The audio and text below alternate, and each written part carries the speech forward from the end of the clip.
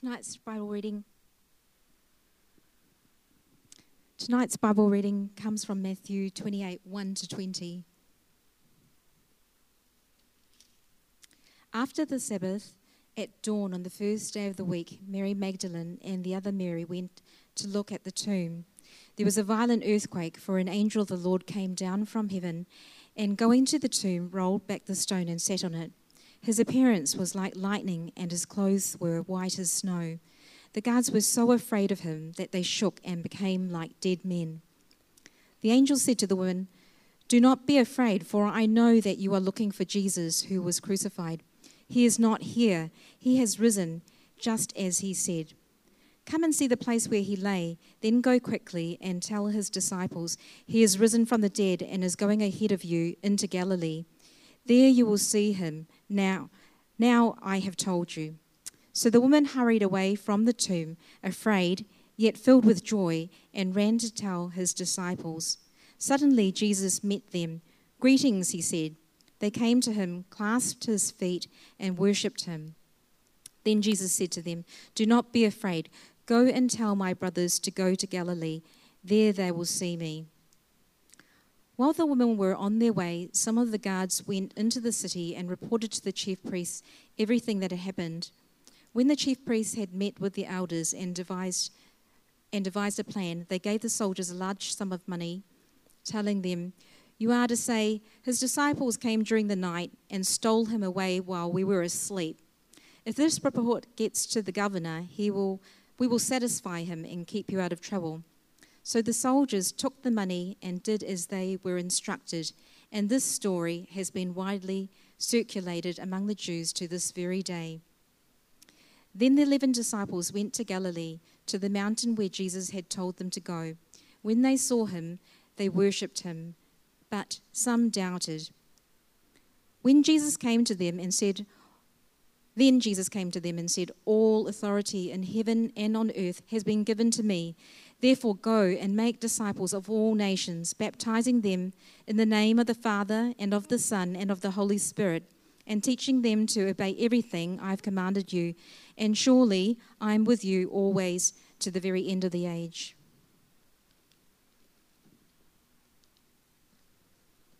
Amen. Thank you so much for that, Elena. Well, welcome again, and thank you again for being here, and for those of you online. It is certainly an interesting service with a number of people not being able to make the service this evening, and a number of roles having to be filled at very short notice. But it's good that we can continue to do this. So please pray for our church family. Obviously, there's a number of people who are not well, and it's evident in the number that are missing tonight also. So please keep them in your prayers. I think this evening we'll just make it a bit more laid back. I feel like we should all gather and do more a Bible study type thing. It doesn't seem right to be up here preaching, but I'll do it anyway, especially for the benefit of those who are online with us as well. A couple of thousand years ago, there was this great teacher. He had disciples and he had followers, and many were questioning who he was. Some even thought he could have been the Messiah. And Matthew 11 says, "There was no one born of women who was greater than this man."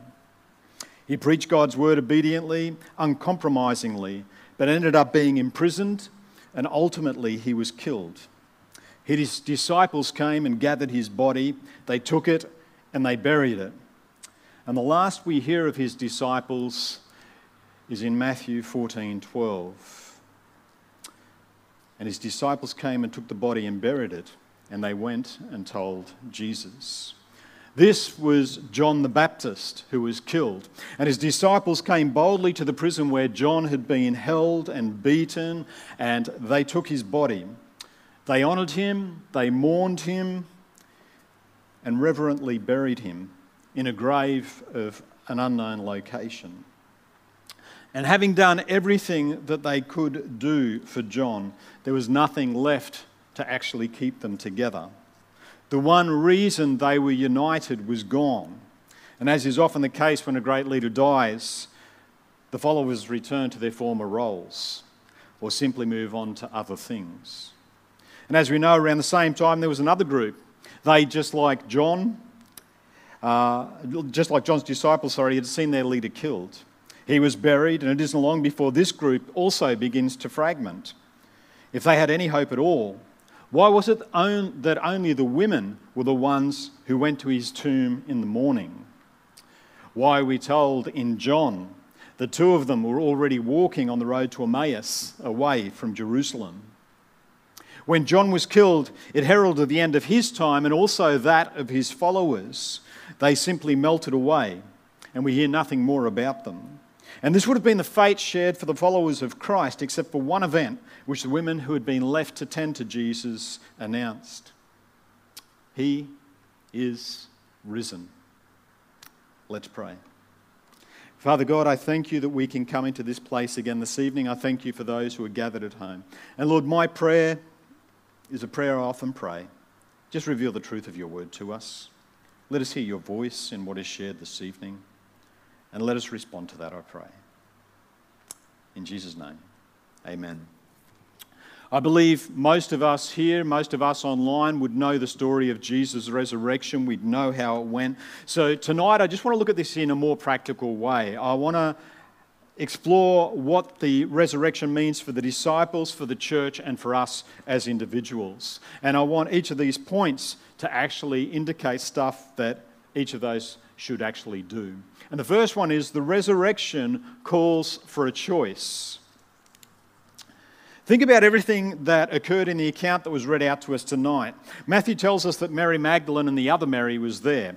That other Mary was the mother of James and Joseph. And they went to the tomb. Now, in the other gospel accounts, they actually let us know that there were 3 other women as well. So there's 5 women in total that actually went to the tomb. And as these women approached the tomb of Jesus, they had no expectation at all that Jesus would be anything but dead. They were looking to finish the burial process, and even questioning along the way who or how they were actually going to move the stone in order for them to be able to complete that task. And as they travelled towards the tomb, there was another earthquake. It occurred as an angel of the Lord descended and removed the stone. And the translation is a little bit lacking here, and also in the NIV where it says he rolled back the stone. That isn't actually what happened in the original translation. And these stones, they're about that high, they're about that wide, they weigh a ton or so. And so what this angel actually did, he removed the stone altogether and sat upon it. And I've actually been to the Garden Tomb. I've been also to the other site, they believe. And the stone in the Garden Tomb, when they found it, was actually removed from the grave. It was about from here to Judy, away from where the grave was, and they've left it sitting there on the site. So this angel supposedly came and removed this stone and sat on it. It's interesting that the angel doesn't say anything to the guards that are there at the time. Pastor Darrell this morning says that he believes the angel came and sat on this stone and just glared at them. He had this appearance of lightning. His clothing was white as snow. Clothing white in those days was unseen. They just didn't have it. They weren't able to bleach their clothes like we can today. And so just that would have been enough. But this is an angel that reflected the splendour and glory of God. So he had that appearance of lightning. And this was beyond what the guards were able to handle, especially when the angel didn't speak or say anything. And they trembled. And they became as dead men, or if you like, they fainted. And when the women arrive on the scene, they actually don't say anything about the guards. So we assume that the guards had moved on. And we can only assume that they actually crawled off into the bushes or something, because they know what happened from this time forward. And these women arrived.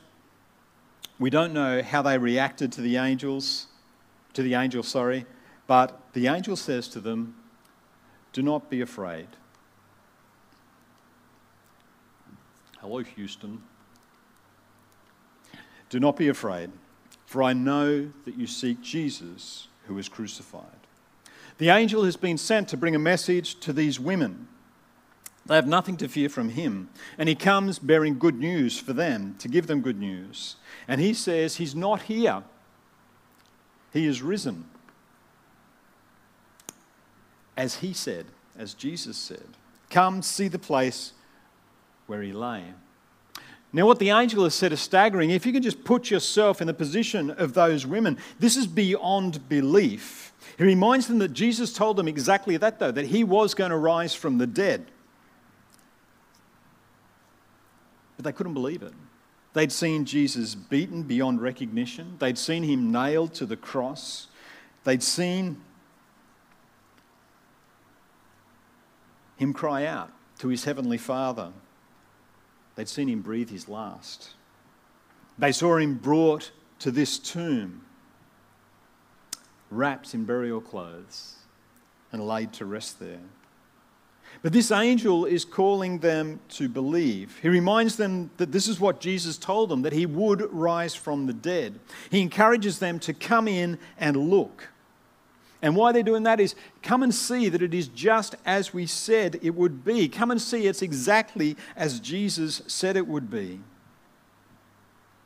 He wanted them to see where Jesus lay. And they wanted them to confirm everything that the angel had told them, that it was true. Then they were commissioned. Thank you.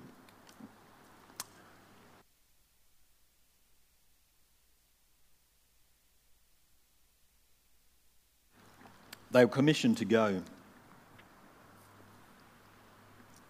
and tell the disciples that Jesus has indeed risen and that he's going to go before them to Galilee. Now remember the soldiers. What have they been doing? And as I said, I believe that they've witnessed all of this from their hiding place. And when the two women leave to tell the disciples about Jesus being raised from the dead, they go to report what they have seen. And they go to the chief priests and they declare everything that they've observed.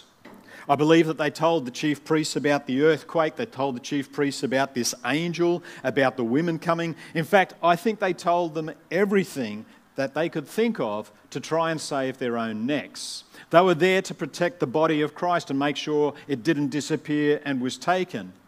And yet somehow that's exactly what happened. What's amazing for me is it appears that for everything they'd witnessed, miraculous though it was, they preferred to take money instead of telling others about what they'd seen. And they were willing to deny everything that they saw and tell people that the disciples stole Jesus' body. And likewise, the chief priests choose to hold fast to their position that Jesus was a blasphemer and a heretic, rather than responding favourably to the account they had just heard, an account that confirms Jesus is the promised Messiah.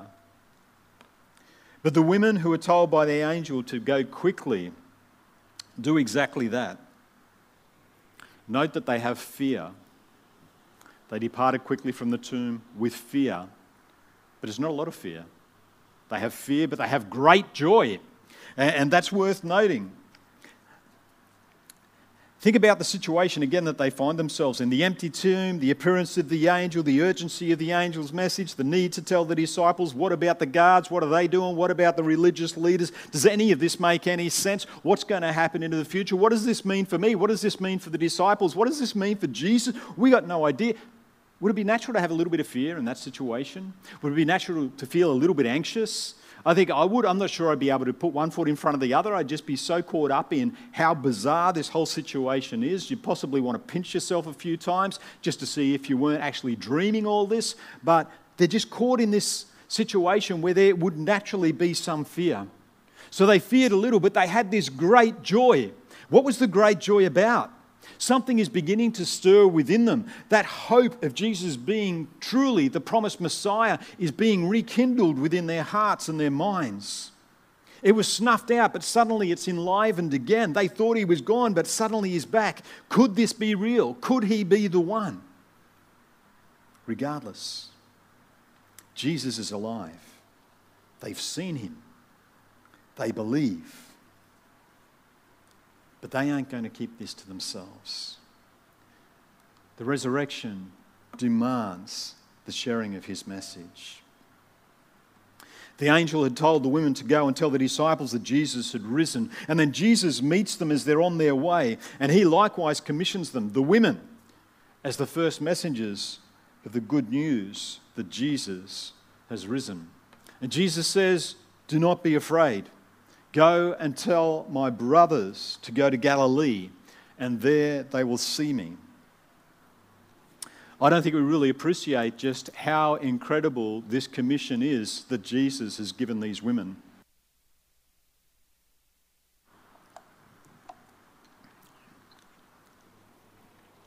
You have heard it said that women were not considered trustworthy in that day. In fact, there were some places they couldn't appear as witnesses. It didn't matter how many of them witnessed it. Women were not trustworthy to appear as witnesses. And yet Jesus selects women as the first to encounter him, to witness his resurrection. And so, because these women are the first witnesses to the resurrected Christ, it suggests that they are regarded as equally important to men. They are to be restored to be co-workers with men in the community of faith as they were originally in Genesis 1. They were created in the image of God, just like men were created in the image of God. We were created male and female in God's image. There's no differentiation there. This first message was very specific. The women were told to tell the disciples to go to Galilee. And when they go to Galilee, when the disciples are there, there's another message which is given for every believer. Go therefore and make disciples of all nations, baptizing them in the name of the Father, the Son, and the Holy Spirit, teaching them to obey all that I've commanded. And behold, I'm with you always to the end of the age. Let's think about these women again. When they discover the fact of the risen Lord, their first duty is to actually go and tell others. The commission given to all believers and given to the other disciples is the same. When we discover the wonderful saving grace we have in Jesus, then we are urged and commanded to go and tell others. It is our task, our role, and Jesus commanded it to us to tell others about him. We are to be disciples who make disciples. He will be with us. He will encourage us. And he calls us to be a people unto himself. When we are obedient to him, we find that the resurrection brings unity. When I spoke briefly about John and his disciples, the response with John's death was quite normal. When that leader dies, it is natural for the followers to disband. They may have stayed together for a short period of time, but over time they would have slowly moved on and dispersed. And when we consider what happened to Jesus' disciples at his death, it would have been natural for them to disband too. And there were some signs of that. It's interesting when you think about the guys on the road to Emmaus. This is what they said. We had hoped that he was the one to redeem Israel. Yes, and besides all this, it's now the third day since these things happened. And they're walking along talking about everything that happened, and Jesus joins them, and for some reason they don't recognize Jesus. And they talk about how Jesus' body was missing. And the hope was that this Jesus was the Messiah, but his death seems to have put paid to that.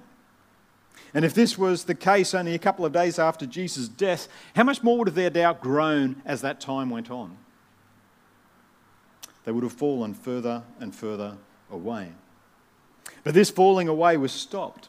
There was a sudden change. The death that should have ended it all provided triumph and victory for the religious leaders. The death that the religious leaders of the day thought provided them triumph and victory ends up being the foundation of this new faith. And not just a faith, but for a people who would ultimately be called the church. The shadow of death that fell on Jesus' life is no longer something that is mourned. It becomes the very centerpiece of this newfound faith. The cruel cross, despised by so many, becomes the very altar on which they were won. In this bizarre paradox, that which should have signaled the end of the followers of Jesus Christ becomes the very strength of their faith. But the cross alone could not do that. It was the fact that Jesus rose from the dead. And when they saw him, They worshipped him, but some doubted. Is this comforting for you? It's comforting for me. I think it's a great verse. Here are these disciples standing there worshipping Jesus just before he ascends into glory. And they're worshipping him, yet some doubted. And it's comforting to me because there are times I doubt too. But these guys are standing there looking upon Jesus, transfixed, amazed. How can this possibly be? This guy was dead and yet he's standing before us. Is this even possible? Dead people do not come back to life. How can this be? And even looking upon Jesus, they doubted. And for me, it tells me that it's okay when I doubt, but I've got to take my doubts to the Lord. I've got to be willing to doubt my doubts rather than doubting Jesus and the finished work that he performed on the cross and the fact that he rose from the dead. And if nothing else, this again points to the accuracy and honesty of the biblical account. If we wanted to champion the men of faith, the disciples of that day, we wouldn't have something like this in there if we'd fabricated the story.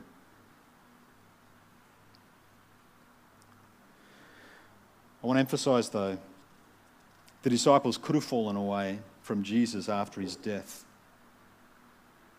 They could have gone their separate ways. That's what has happened for the followers of every other great figure in history. But it didn't happen here. In fact, these guys were transformed. I can't help but mention Peter. He was afraid of mentioning he even knew Jesus. When Jesus was arrested, 50 days later, he stands in the same city where Jesus was arrested, beaten, flogged, and crucified. And he boldly proclaims that Jesus Christ is the Son of God, the promised Messiah. I love the way Andy Stanley summarises the message that Peter proclaimed. Jesus is the Son of God. You killed him. You better say you're sorry. That really sums it up as far as I'm concerned. The facts of the matter is, 5,000 were added to the church that day. Peter suddenly becomes this bold man who proclaims the truth of the gospel, unafraid of what could happen to him. Something transformed his life. I think about all of the disciples that were there at the time. As far as we know, all of them, bar one, died painful deaths, refusing to stop talking about Jesus, refusing to say he was not the Messiah. They were united in their message and they were united in building the church as Jesus told them to make disciples. Think about James and Jude, the two books we have in the Bible. They were written by Jesus' brothers. And these two didn't believe that Jesus Christ was the Son of God. They didn't believe he was the Messiah up to his point of death. So what happened between his point of death and the death that they suffered? James particularly declaring Jesus Christ was the Messiah. And the only thing that fits, the only thing that makes sense is the fact that they saw the risen Lord.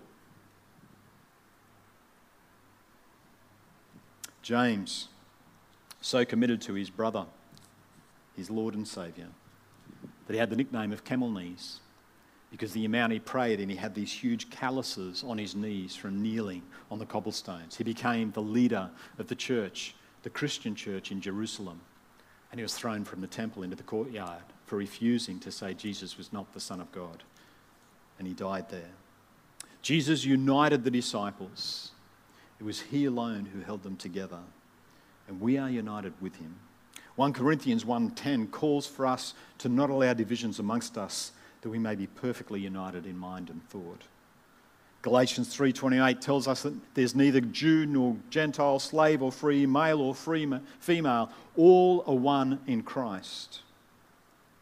John 13:35 tells us that the world will know that we are Christ's disciples if we love one another. Philippians 2:2 is the call for us to make Paul's joy complete by being like-minded, having the same love, being one in spirit and mind. And we are called brothers and sisters of the Most High God. We are family. And it was interesting, I'm not sure if you noticed when the passage was read, but in Matthew 28:10, Jesus moves from calling his disciples disciples to calling them brothers. Tell my brothers to go to Galilee, and there they will see me. He calls them brothers. We are family. We are joint heirs with the Son. It's so incredible to be a part of the church of our Lord and Saviour. What's this mean for us? Let's go back to the women who arrived at the tomb. And they received that message from the angels. And they left with a little fear, but great joy. You may have heard this message 1,000 times. But tonight, maybe it seems a little bit different. Suddenly, it seems like it's meant just for you. There's a little fear, but trust me, there can be great joy. If that's you, don't leave tonight without talking to someone. I'd love to pray for you. I'd love to encourage you to know Jesus. Think about the guards. They witnessed everything that happened, the miraculous signs, the wonders, the glory of the Lord reflected in the angel, and they forfeited what could have been theirs for a bit of money. Why don't we follow Jesus? Don't do that to yourself. The greatest experience you can ever possibly have on this earth is within grasp. And give me or a Christian friend the opportunity to introduce you to Jesus. He loves you. He accepts you as you are. He wants you. Remember, there was a robber on the cross beside Jesus. He'd never done anything good with his life at all. But the very day he died, he was in paradise with the Lord Jesus Christ. Just as Jesus accepted him, he will accept you. For those of you who believe, those of you who have a relationship with the Lord Jesus Christ, I want you to think about when you first encountered Jesus. For me, that time when my life was transformed, it was pretty black and white. I was confronted with the truth, and I had to declare that I was for God, I was against him. For me, it was a no-brainer. There was no choice. I chose to follow him. It was nothing to do with me. It was nothing to do with how good I was or anything else. It was his call on my life, and I simply said yes. Will you just pause now with me? Will you think about that first commitment? Will you just bow your heads and dwell upon that? Don't worry about who's around you. Don't worry about me up the front. Just think about that first commitment that you made to Jesus. Think about all that he has done for you. We come to this time of year and we should reflect on the cross. We should reflect on everything he suffered.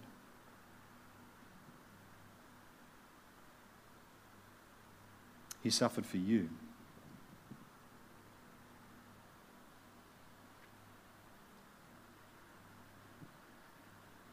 He took your sin upon himself. He died so you could live.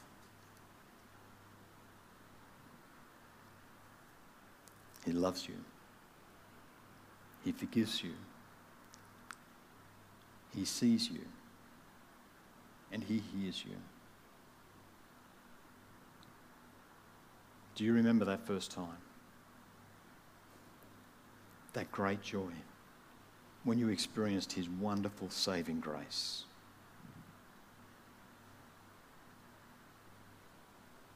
Have you continued in that grace, that love, that glory, that presence, submitting yourself fully to him, or have you drifted a little bit?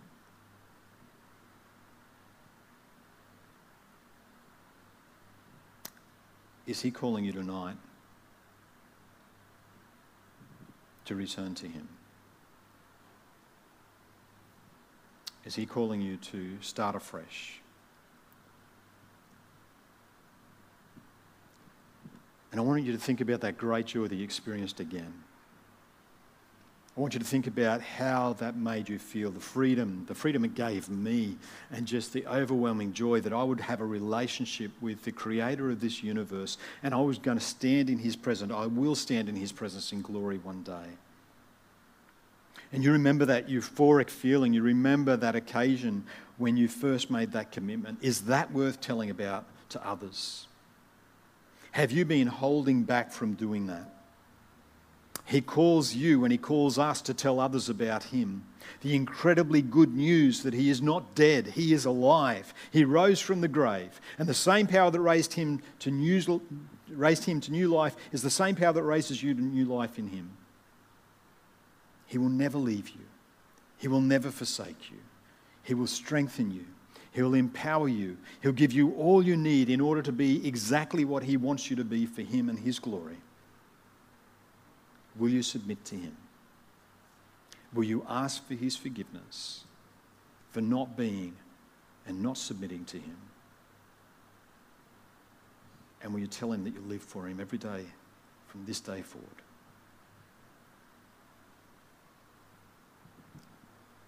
You can do that quietly now. Just pray to him quietly. Ask him for his forgiveness. People at home can do this too.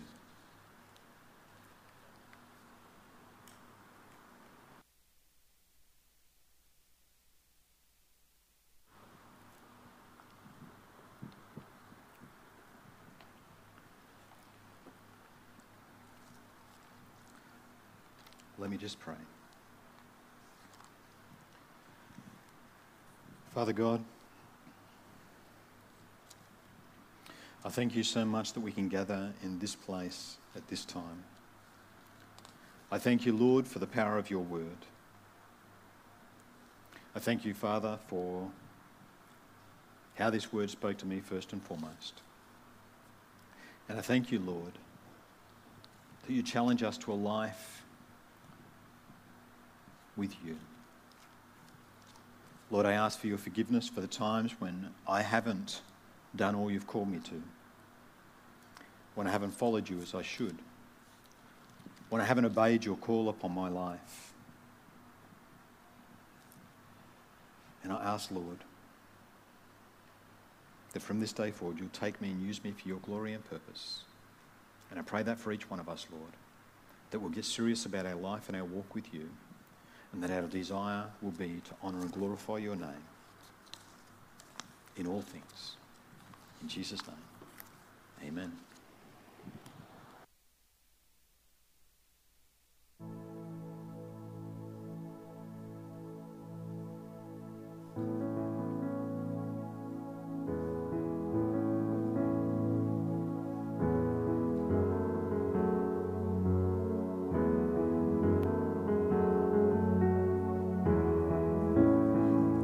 This is my revelation, Christ Jesus crucified.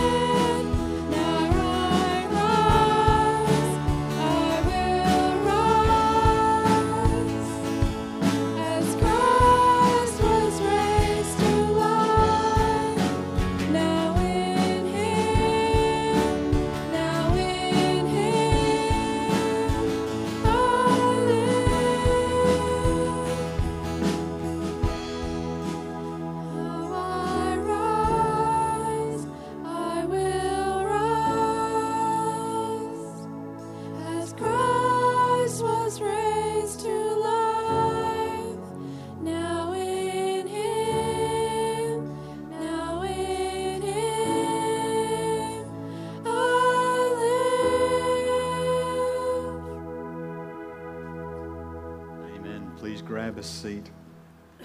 We're going to move into a time of communion, so if you'd like to start fighting with that top wrapper, that is fine. Some of them can get a bit sticky.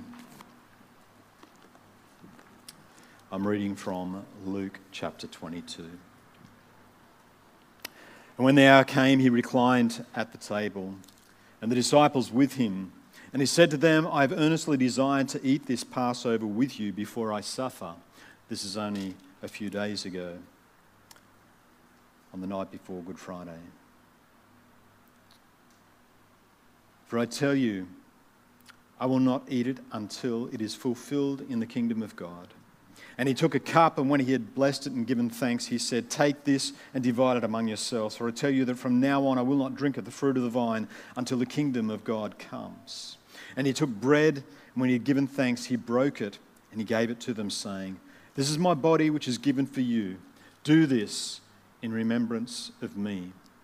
And likewise the cup after they had eaten, saying, this cup that is poured out for you is the new covenant in my blood. But behold, the hand of him who betrays me is with me on the table. For the Son of Man goes as has been determined, but woe to that man to whom he is betrayed. And they began to question one another, which of them it would be who would do this. Jesus made this something for us to do in remembering him until he returns. The bread represents his broken body upon the cross, sacrificed for us. Let me just pray for the bread. Jesus, I want to thank you that you're willing to endure so much for me, for each and every one of us. I thank you, Lord, that even though you knew the extent of the suffering you would face,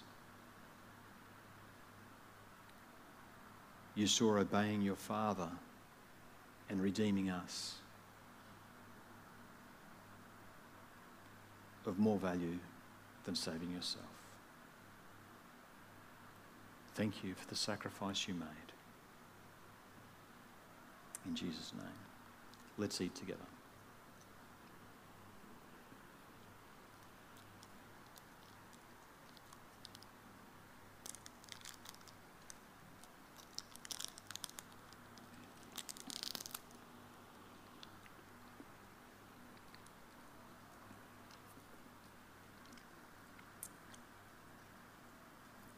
This cup represents the new covenant in Jesus' blood. Blood that was poured out freely by him. Jesus willingly laid down his life. No one took his life from him. He decided when, he decided how. And his blood atones for us. Let me just pray for this cup. Jesus, I want to thank you again that you went to the cross. I thank you that you allowed your blood to be poured out so freely. I thank you, Lord, that your blood atones for my sin, for all of our sins, Lord, for the sins of the whole world. I thank you it was enough. And Lord, I pray I will never take that for granted, that none of us will ever take that for granted. Thank you for your sacrifice for us. In Jesus' name, let's drink together.